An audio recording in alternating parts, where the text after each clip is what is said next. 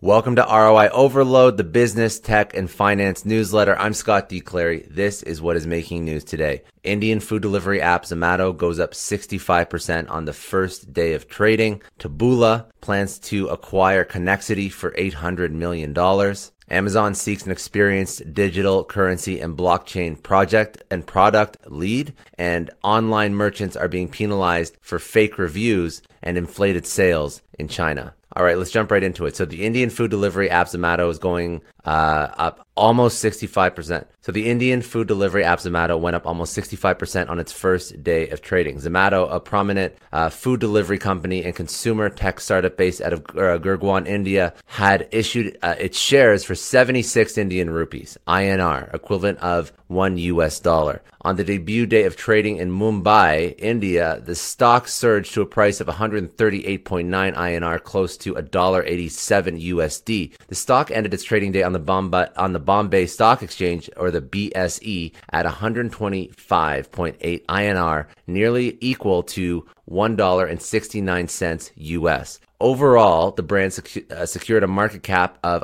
$13.2 billion, more than double the valuation it had managed to achieve in private markets earlier this year. Zomato's success story is highly exciting for India's thriving startup ecosystem and indicative of the interest investors are showing in putting their money into the second largest internet market in the world. In another instance of high-value investments flowing into India's online startup ecosystem, Swiggy, Zomato's main competitor, has secured a funding of $1.25 billion from SoftBank's Vision Fund 2 process and others. Swiggy registered a valuation of roughly $5.5 billion US. Amongst other Indian companies willing to go public, financial services startup Paytm and Mobikwik have already filed for an IPO, while an online insurance aggregator, Policy Bazaar, will file its papers within a few weeks. Taboola is planning to acquire Connexity for $800 million. Taboola operates a well-known grid-based advertising and content recommendation network whose services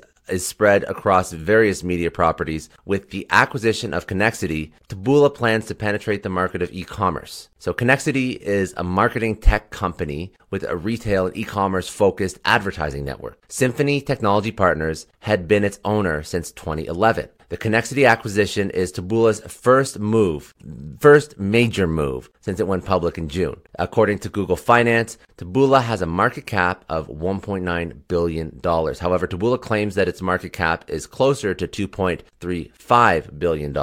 In terms of the financial arrangement of the deal, $260 million came as cash on hand, while $300 million came from committed debt financing and $240 million through ordinary shares issued to the seller Connexity, Taboola expects its acquisition of Connexity, earlier known as Shopzilla, to lead it to a gross profit of more than $500 million US. In its earlier avatar as Shopzilla, the company had taken relevant brands such as Become.com, Skimlinks, and PriceScrapper, and they basically purchased these companies and grew through various acquisitions. Over the years, it has built a significant e-commerce related network. In blockchain and crypto news, Amazon is searching for an experienced digital currency and blockchain product lead. So Amazon's payments, acceptance, and experience team is looking for a digital currency and blockchain product lead. The responsibility of the lead executive comprises of developing the strategy and the product roadmap for the company's digital currency and blockchain development efforts. Right now, there's no specific projects, but it's interesting that they're hiring for this position because obviously something's in the pipeline. The leader should have experience and expertise in the areas of central bank digital currencies, blockchain, and cryptocurrencies. The lead will also have to work with cross-functional teams within Amazon to include the brand's customer experience insights, technical strategies, and capabilities. It appears that Amazon is working on developing a new service allowing its users to shop